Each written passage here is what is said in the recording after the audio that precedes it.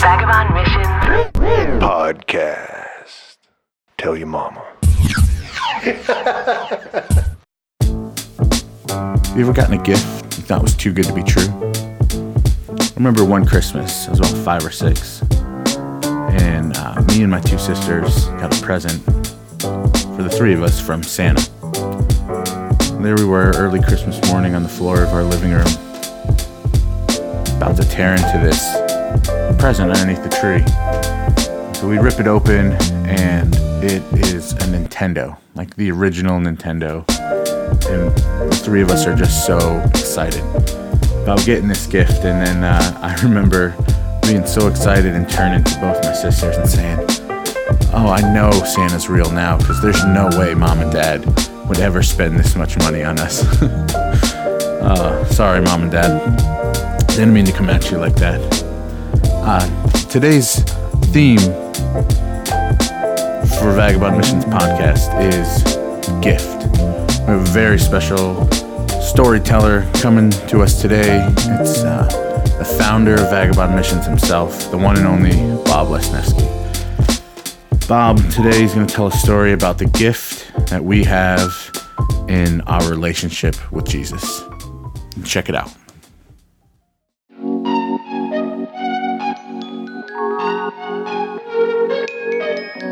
So every night I would come home smelling like cigarettes. And the reason why is because, like, when we first started doing Vagabond Missions, you know, it's one thing to have a youth group already going, or, you know, have a Sunday school, or, you know, be a volunteer or whatever, but we didn't have anything going, you know, so no one knew us. There wasn't anything established. We didn't even have a building at first.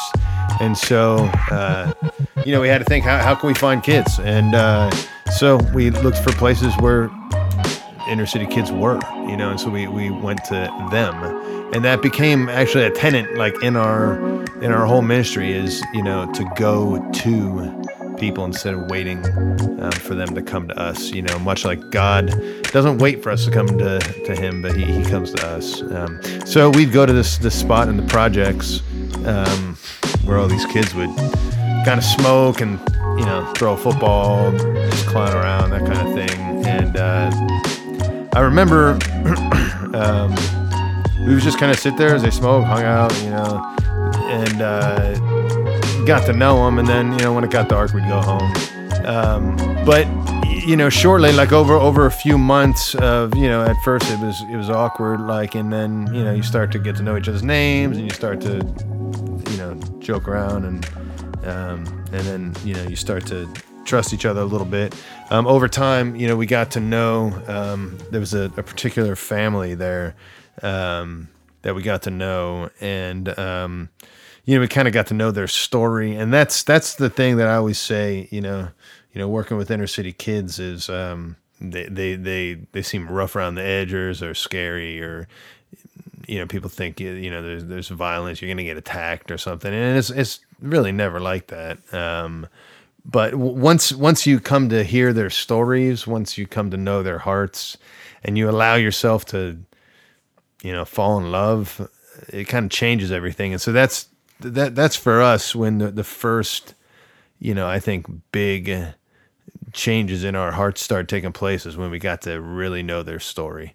And the couple kids that we were hanging out with in this family every day, one of the girls, I'll call her Sarah, she was a sweet girl. She was not yet 16, and she was living with her boyfriend, who was in this family in one of the projects, and there were a lot of them in the project. I mean, I don't know, there were probably seven of them, 8 maybe even, in the same small project unit. But she stayed in her boyfriend's room, who was also 15 or 16. And the reason why is because she never knew her dad. On her 14th birthday, her mom overdosed and died of heroin overdose. And then on her 15th birthday, she had a little girl. And that girl what was just the cutest girl. She would sit out there on the stoop, and we'd play with her too. So we got to know this family unit, and really kind of fell in love with who they were and the fact that they allowed us into their lives, and that they trusted us, and they'd come to church with us. We'd share meals. We'd share a lot of laughs, the occasional cigarette. But one day I remember I was in Pittsburgh. So, it's not super far from where we live, where the project I'm talking about is. I got a phone call from this girl, Sarah, and she said, hey, we're moving out of the projects. We got this other apartment, and she was excited. And I said, man, that's awesome. And she said, you think you could stop by later tonight? And I said, yeah, I'd love to stop by and see it. So she gave me the address, and I said, hey, can I get you something, like a little housewarming present? What do you need? And she was like, well, anything really, I guess. And, so when I was coming back, I was passing kind of a shopping mall, and they had an IKEA there, and I thought, I could buy something cheap and crappy from IKEA. It's always a nice backup. But so I went in, and I think I bought like it was just like one of their lamps. It was in a box, and it was $10 or something. And so I got that, put it in my car, and drove to their house, feeling like a hero. And when I got to the address, it was right across from a bar downtown, and it was something out of it felt like it was out of a movie. I pulled up, and I parked my car, and this was in the winter time. It was cold. I remember that. And the address, was on some bricks, and there was like a door threshold, like an opening where a door should be, but there was no door. And I remember like a cat running out, and there was like steam coming out of like some pipes overhead. It just seemed so, just like what you would, expect like a inner city apartment to look like. And so I started walking up this really narrow staircase, and there were a couple apartments, quote unquote apartments in this unit. And so I was walking up, and finally I heard their voices. And so I made my way to that door, and I knocked on the door, and I went in. And when I went in, it seemed like to me, like this whole apartment was maybe 10 foot by 15 foot. Like it was really small, rectangle. And in the corner there was a gas,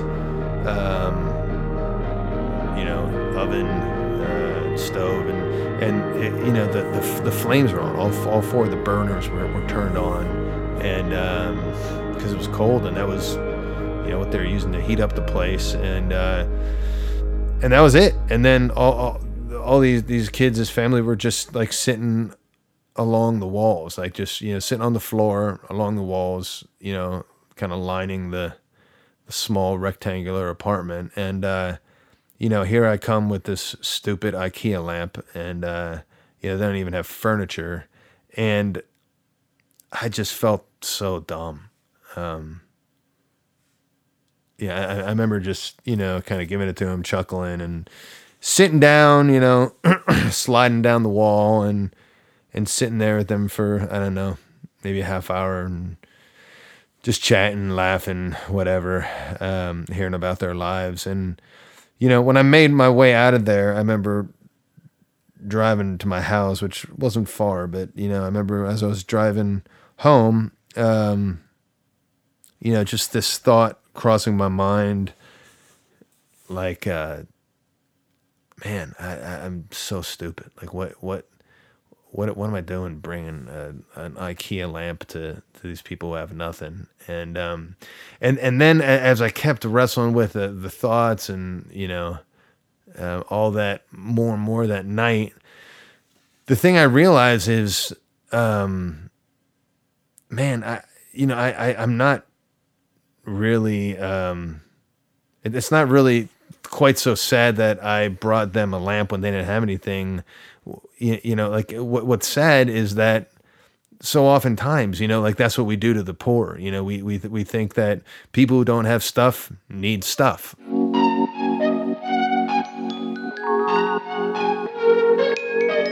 So we try and find a way to get them stuff. And, you know, we know perfectly well, you know, stuff doesn't ever satisfy us. We just want more stuff. And so it's weird that we, you know, kind of put that on them. But really, I realized that, you know, the greatest riches that any of us have, you know, the greatest riches that I have is that I know God. You know, that I have a God who loves me and who knows me perfectly, who sees me, who desires me, and I can introduce them to that God. You know, I could give them an encounter with God as well. You know, that's the riches of what we have to offer. If there's a riches that I have to offer someone, it's not, you know, another thing. It's not a lamp, but it's the fact that I could share with them the gospel of God, and that was an eye opener for me.